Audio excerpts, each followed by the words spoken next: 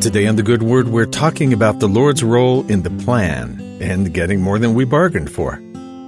What we expect from the future is rarely what we actually get. We can only predict the future based on our experience in the past, and that's not always reliable. Mostly, we expect the future to be like the past, following the same patterns and the trends we've already experienced. But since our knowledge is limited and often biased, that makes our predictions not all that reliable. But just because we were wrong about what was coming doesn't mean it has to be negative. Instead, what God has in store for us may be greater than what we'd hoped for. Isaiah the prophet had a great number of prophecies for God's people, often speaking of the coming Messiah and redemption in greater detail than any other set of Scripture does. These prophecies, both then and now, provide a glimpse into the important role the Savior plays in God's plan. But that's not a role determined by mortal men. It's determined by God, and His purposes are far beyond what we might assume based on our own knowledge. In chapter 9 of Isaiah, we're given a glimpse of some of the many duties the Lord will fulfill and the names He will earn.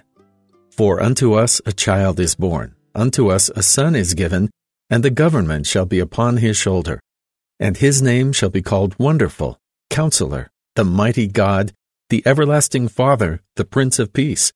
Of the increase of His government and peace there shall be no end, upon the throne of David, and upon His kingdom to order it, and to establish it with judgment and with justice from henceforth, even forever. The zeal of the Lord of hosts will perform this. In the meridian of time, the Jewish people were waiting for a literal and political king, one to free them from their perpetual oppression, at the moment, from the Romans.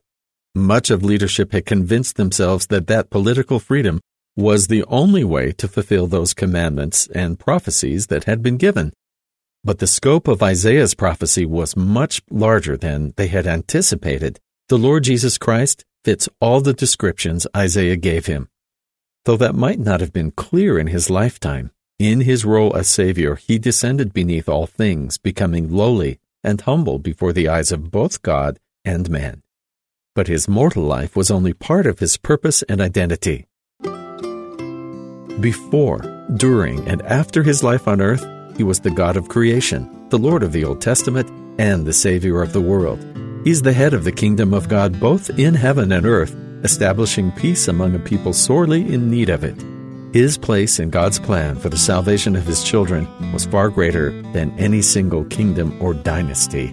His rule is eternal. The promises that come from following Jesus Christ are more than just physical safety and freedom. Though that may come in some circumstances, He's much more concerned with our eternal and spiritual growth. When we enter His kingdom through baptism, we become part of a people that will be bound together for far longer than just this lifetime. God's eternal power binds His disciples to Him and to each other, bringing to pass His vision of an eternal, infinite family. And that's the good word.